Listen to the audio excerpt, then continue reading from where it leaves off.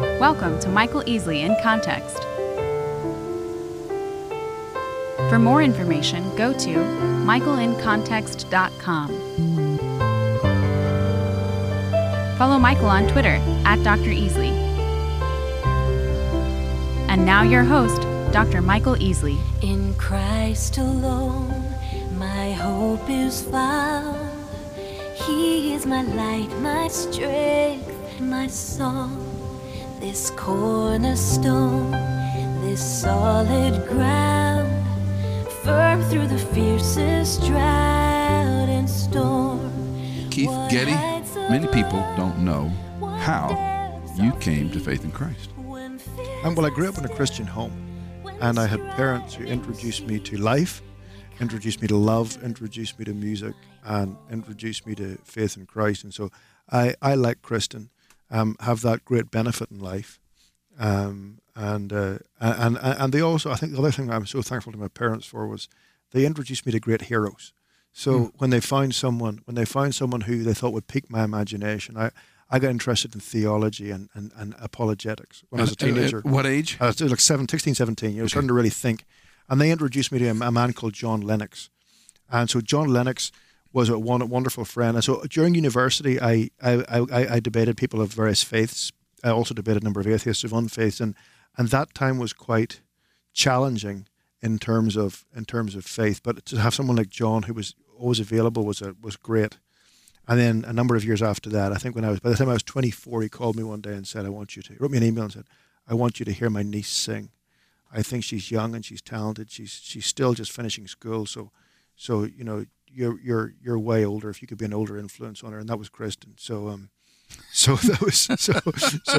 I took very seriously the task of keeping other men away from her and helping her with her life. And John, so she came of age, right? And John Lennox has never trusted me since. Rightly so. And I will never make the same mistake with my daughters. Do you? Never. Well, it changes, doesn't it, when you become a daddy? Yeah, it's funny how your theology changes when you become a dad, isn't it? One of my professors said, write your position papers in pencil, gentlemen. They will change as you age. Now, when you were young, you were exposed to music early on. Yeah. What were some of the influences? Well, I wasn't one of those kind of kids that was brilliant to start with at all. I loved sport. Sport was my love, and I'm a pretty competitive human being, and so I love playing sport. And then, unfortunately, I was a really mediocre sports guy. You know that kid in the school choir who goes to all the rehearsals but still isn't very good at the end of the year. That was me at sport. So Charlie Brown, yeah. Yeah, that's basically it. And so, but I got into guitar when I was 10, and then piano, then flute, and so my teenage years, I would say probably the best thing is I loved classical music. Now, not many teens love classical music. No, I just did though. On any side of the island. No, that's right. But I loved classical music. I loved theology. Can you articulate why?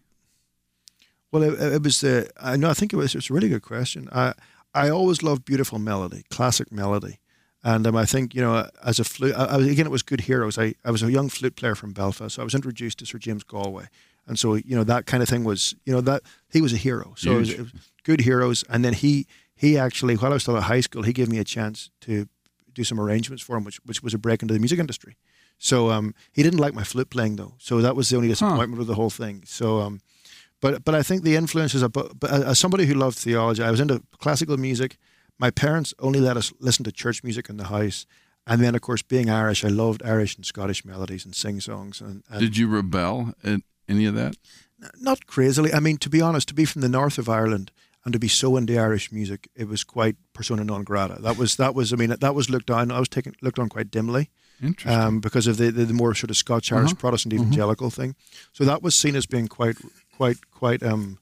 unusual. But that was my background, and if you put those things in your American juicer and press the blend button, that's pretty much how my music comes out. It's an influence of those four things, and so you be any of us who are creative, whether it's preaching and teaching and writing, or whether it's making music, your creativity is the combination of your experiences. So I'm thankful that I had those experiences.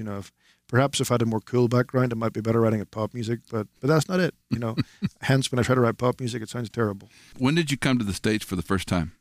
I visited when I was a conducting student at a school called the Tanglewood School in Lenox, Massachusetts. So I was a conducting scholar there, and so I spent a whole summer and just getting used to America. I loved it. Of course, it was sort of suburban Boston and suburban Massachusetts, and it was a beautiful, very, very well-to-do area, and all these brilliant kids were there, and it was pretty challenging. And so it took me the whole summer to get used to it. Then the next year I came back to visit Tennessee, thinking I understood America because I'd been in suburban Massachusetts, and so I had to turn up that manual and start again. Yeah, different country. So again, how old were you? That was at 20 and 21. 21, 20. Okay, and you go back to Ireland for how long? We're kind of students that never grew up. We built a house on Sweetbriar in Hillsborough Village. So we're right kind of by the universities here in Nashville. And then about June time, when all the students are leaving to go home, we go home to Ireland, and we live in the North Coast. We usually spend about 3 months a year living. We were a little small house. I had when we first got married on the north coast of Ireland, so we enjoy that. We always say we enjoy how Americans work and how the Irish play. The other way around isn't that great. So that's a pop song. There it is. I think so. There's a pop song. You just given me an idea. Yeah, I think it's a country song, western maybe. song. Yeah, I think so.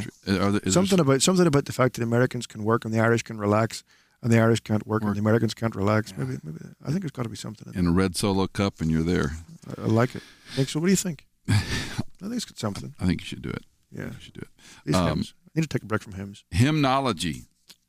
When I was in grad school, I remember reading this Methodist book, and it was comparing things like vertical worship, horizontal, exaltation of the man's condition.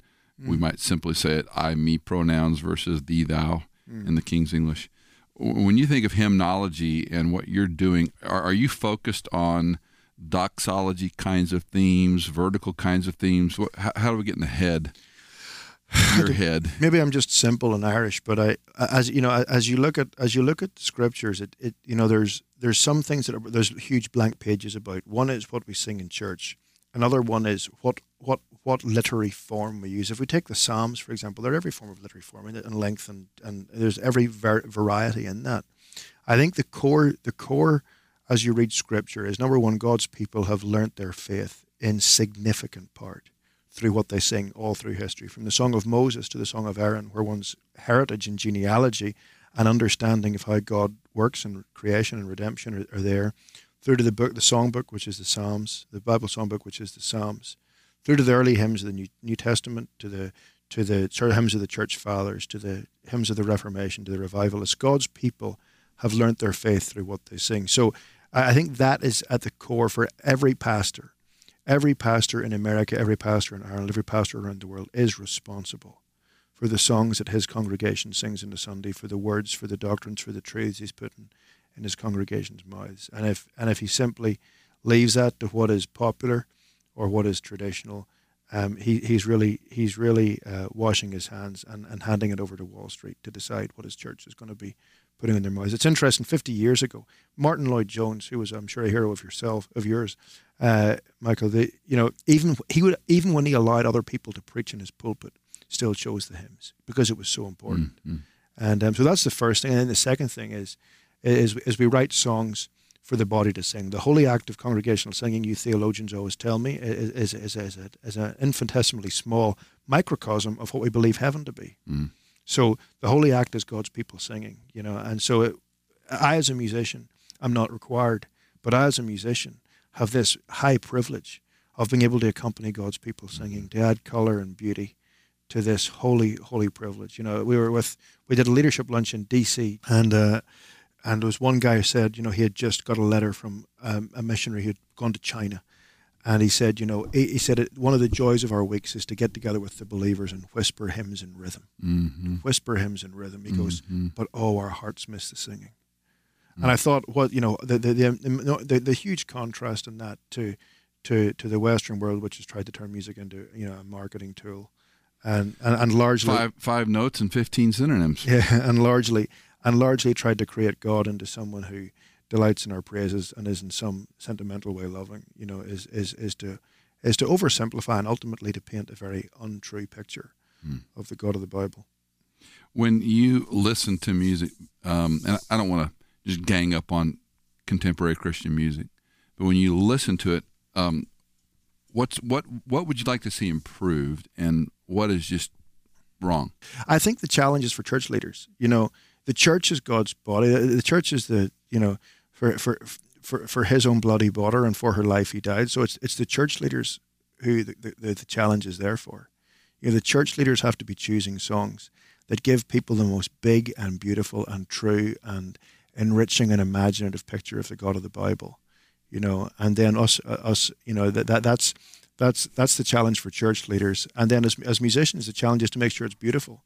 Many of my dearest friends, and I suspect we share some of them mutually, are always telling me it has to be sound and it has to be singable, and it's kind of true, but it's actually kind of rubbish as well, because it has to be beautiful. It has to be. My wife and I are going out for a date tonight because it's our last night together before all the Christmas tour chaos starts. It's our last night. Wow. We have nothing on. And if I said to Kristen when I got home tonight, we're going to go to this restaurant and the food is edible and the decor and the walls keep the rain out. Do you know what I mean? That really wouldn't be the dream. So we want to make sure that when all is said about trying to paint a big, rich and deep picture of the God of the Bible, we also have to do it in a way that fires our imagination and makes our charismatic believer friends put their hands higher and our conservative friends clench their fists tighter. Talk to me a little bit about In Christ Alone. I know you perhaps get a little weary talking about it. Perhaps. You and Stuart, I wrote this, but you wrote more than a handful of verses. No, the first one, In Christ Alone, was really easy. I mean, Stuart was my hero and my teacher, my co-writer, and in many ways he was my mentor, writing the songs. I handed him this melody and said, I'd love to do a song that goes through the whole life of Christ. That's my dream. And he came back with this stunning lyric, and we changed a couple of lines, and that was it. So, but didn't you have like 30 verses? That was Power of the Cross. We had 17 verses. Okay. Yeah, it was over a year and a half, and we stopped speaking to each other twice. And eventually, because I wanted it to be the chorus. I wanted to rise, and go forgiven. Da da da da da. He didn't want forgiven in the chorus, and so we had a whole. So we ended up making all these compromises, but it's worked. It works good. But that's the joy of co-writing. We'll leave it right there. He's usually right. He's usually right. So okay. I'm happy to defer to him. Defer. Okay. I know it's a hard question, but of all you've written, what do you enjoy singing, leading most? Oh, it's easy. A song called "Facing a Task Unfinished." It's a new setting we've done of that song. I mean, for me, I think it's always the thing I've most recently done. Okay. And we had a privilege this year of. Our friends at OMF, who China Inland Mission, Hudson Taylor's organization, celebrated their 150th anniversary this year. And their theme hymn is this great commission hymn, Facing a Task Unfinished, to the tune of the Church's One Foundation. But they were going, the new generation of young missiologists and church planters play their guitars, and there's too many chords and it's driving them mad. Like, they want to lie down for a rest. Their hands are so sore after playing the song. So they want to change the song. And so I've never really been a fan of putting choruses onto hymns, but there seemed 2 or 3 exceptions here because number one, the song was about to die if we didn't do something with it, and it's a wonderful hymn if you know it. And then secondly, the song really does need a chorus. Musically, it needs to lift, and there's no personal response. And then the third thing about it was we were able to do it where they were able to keep the copyright and actually do the whole entire thing as a fundraiser for missionary work in China. So it's really exciting from that point of view as well. So we wrote that this year, and it was premiered in Singapore in June. And we're doing a global hymn sing of it in February. About 30 different mission organizations have all ganged together, and we're doing a mission sing of it. Where will you host that? It's everywhere. It's all over the world. People are singing it on that Sunday. It's in February. It's a really exciting thing. And then our new project, which we're releasing next fall, is an album and a tour. But it's a slightly more global sound. So we're trying to readdress our music with a slightly more global sound, and write hymns about gospel and missional hymns. John Lennox was in town here last month and talked a lot about the silencing of Christians in the academy, in the media, in the arts, in politics and across the board. And I see it because when I was a teenager, I used to do door-to-door evangelism in my summers. And I don't know any kids now who do door-to-door evangelism in their summers, you know. And so it's amazing how that's happened. And sadly, the worship movement has kind of echoed that. You know, the revivalist and the worldwide missionary movement, which had so many hymns about going and telling, that whole genre has almost died. And so I think if you don't sing it, you don't pray it, you don't think about it, it's not in your conscience. Mm-hmm. And so the goal is to write a collection of gospel hymns with a sense of the uniqueness of Christ and with the call to evangelize. So, can the American church move back to hymnology? When you look at the mega churches, the emergent debate is here nor there, but the younger churches. Well, it depends how we frame the question. The question's a good question because culturally and corporately, and we're discussing this. We have a little Bible study group meeting Wednesday mornings. We're discussing it this morning. You know, culturally, you know, when my wife goes to the shop to buy stuff for the house, you know, even commerce at every level is trying to get us to buy cheaper things more often that are disposable, and the same is happening in music. And it's a combination. It's a combination of a culture that is both driven by immediate corporate need, and also, I guess, the media generation as well. And in some ways, the church has played into that. So, you know, it is an interesting generation. I think it has also largely been defined by a generation who no longer work off classical music, and so for all of those reasons, it's going to be hard. But I think, I mean, we're excited. We're more excited all the time. We live in a generation where I think it's going to be. I don't ask the question, is it popular first? I ask the question, is it necessary?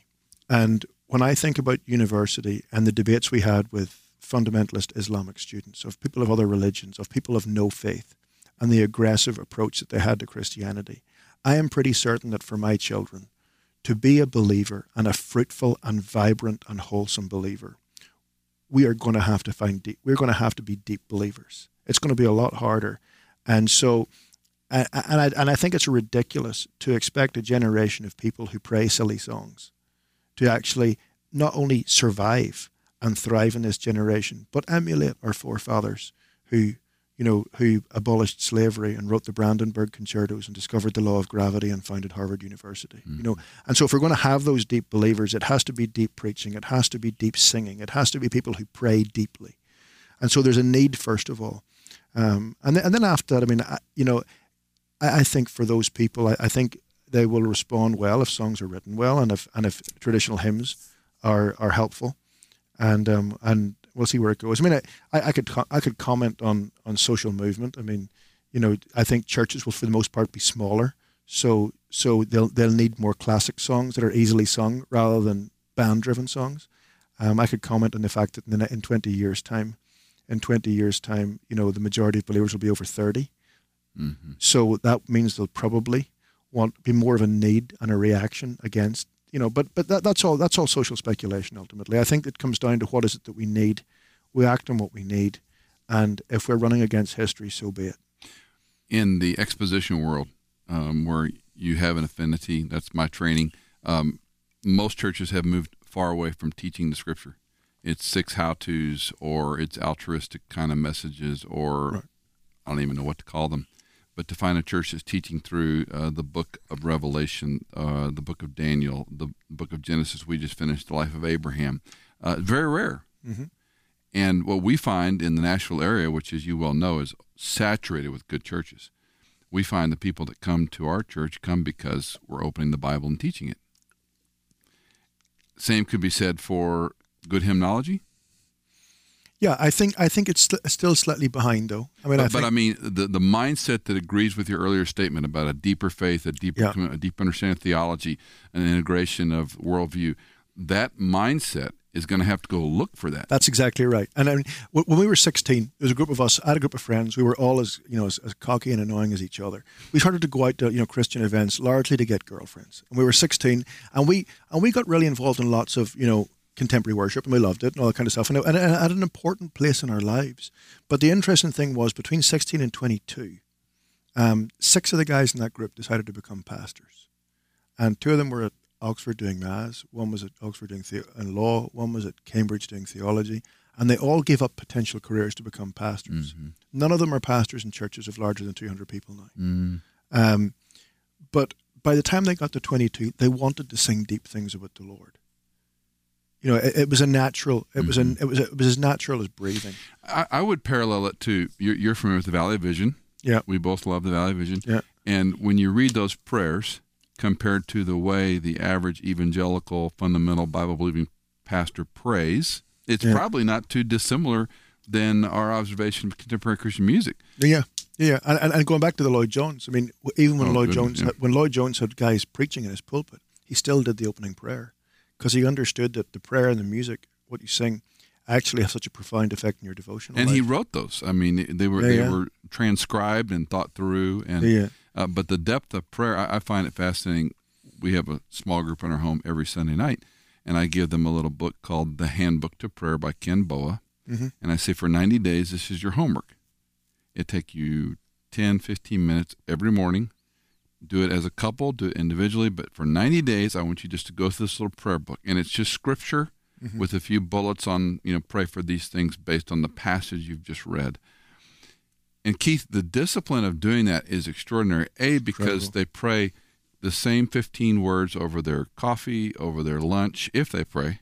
Mm-hmm. They pray the same, pablum at night, if they pray at night.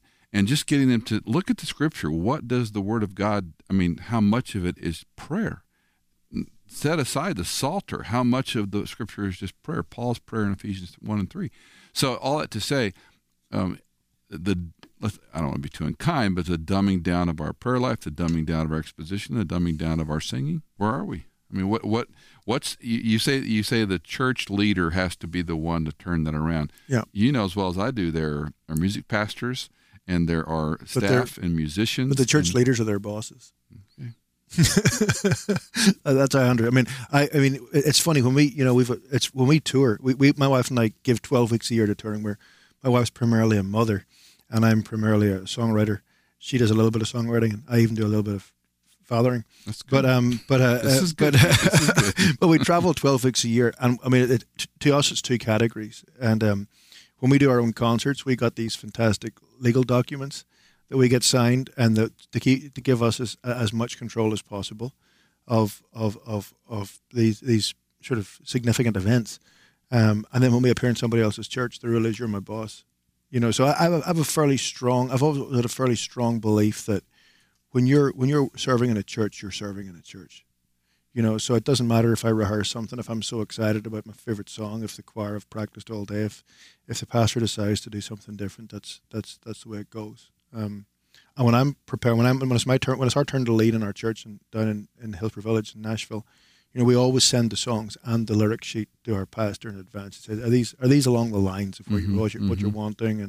And it was the same when we were with Alistair, and then when we were in our previous church back in Europe as well. So I have a fairly strong conviction that if the pastors are not leading the vision, nobody's going to follow.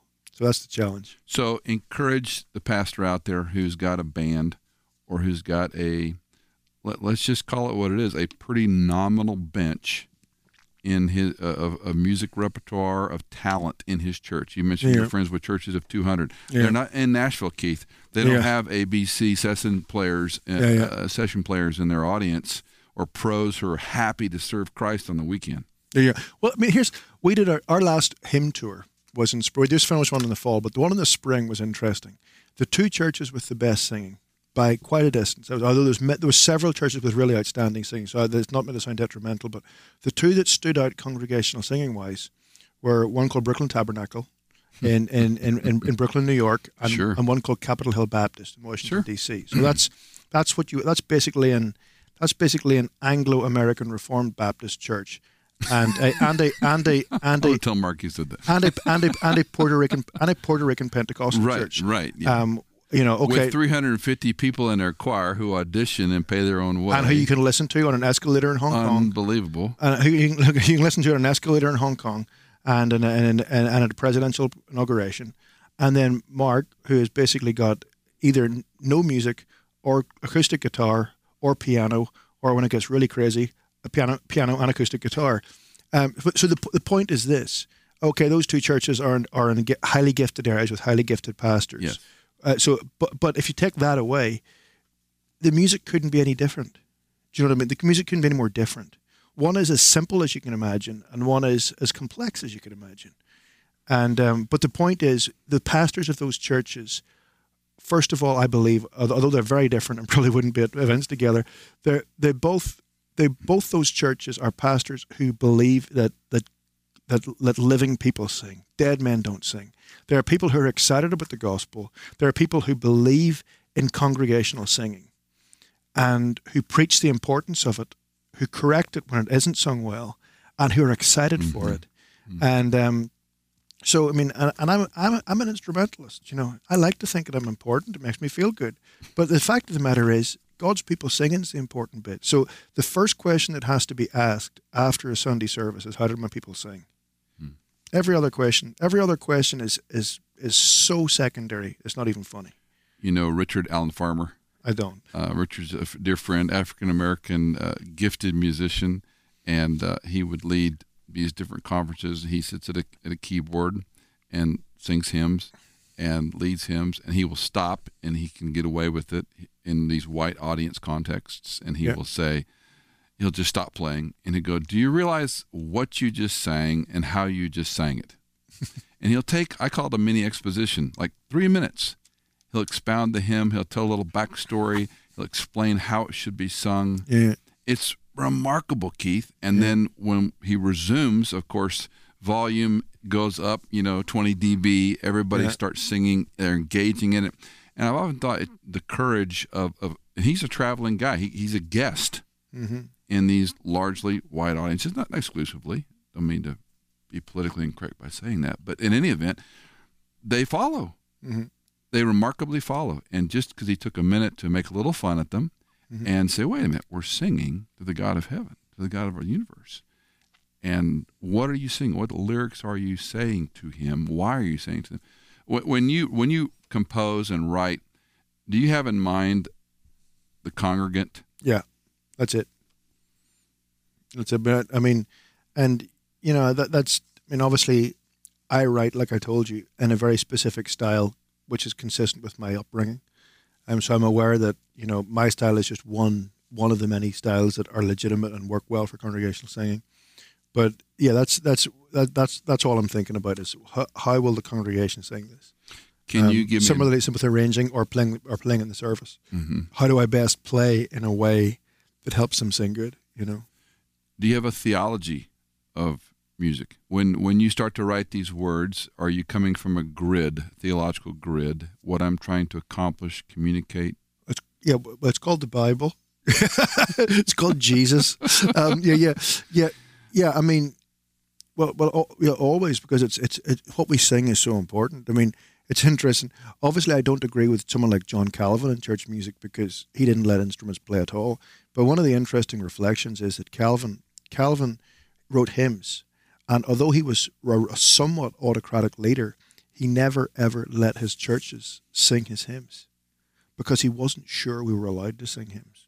So he only had the Genevan Psalter, which we got the Praise God from whom all blessings flow and these things from. But and the funeral dirges, the complets. Yeah. Oh, they're horrible. Yeah. But the point is, what we sing in church is so important that John Calvin wasn't even convinced that his theological interpretations were good enough.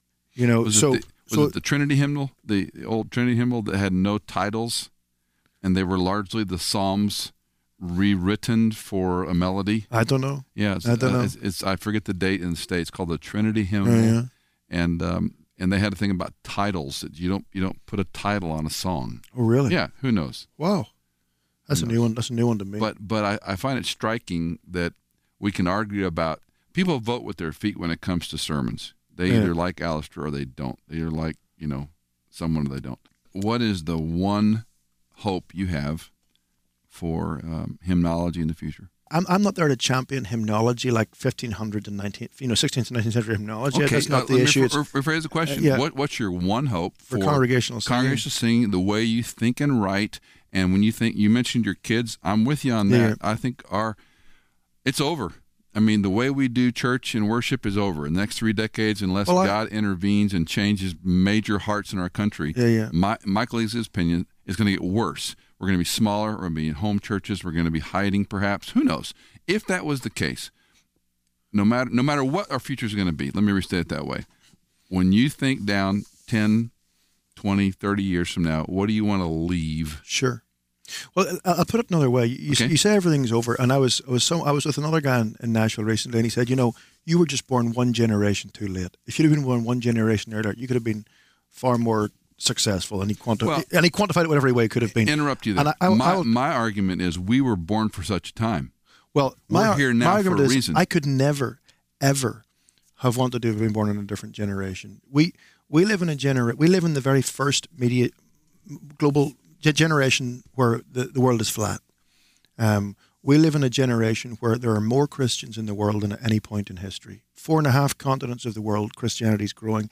And in the 1.5 continents that you and I come from, there is still an articulate Christian witness in every city. And yet the average Christian knows less about the Bible than the average secularist from the West in 1950 because of education. The average evangelical knows less Bible stories than that. So we live in a generation where it is absolutely critical that if we do not, in as many possible ways, build deep believers, we've got serious problems.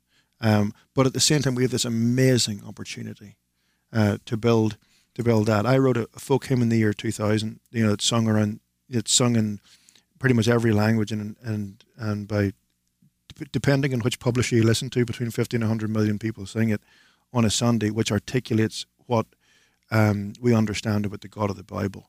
And this is from somebody who wasn't smart enough to become a pastor, to teach those things as a pastor. So I couldn't imagine a more exciting generation to be alive in. And as we look to a world where even in the West, churches will be smaller, believers will be more serious, congregations will be older. I think they're going to get very weary of a lot of what's around. There couldn't be a more exciting generation, I think, to be alive and to be able to present to believers the unsearchable riches of Jesus through the songs of the Son. We've been talking to Keith Getty. Keith, thanks for your time. Thanks for coming into the studio, and blessings on your upcoming tour. Thanks so much. Thank you for listening to Michael Easley in Context.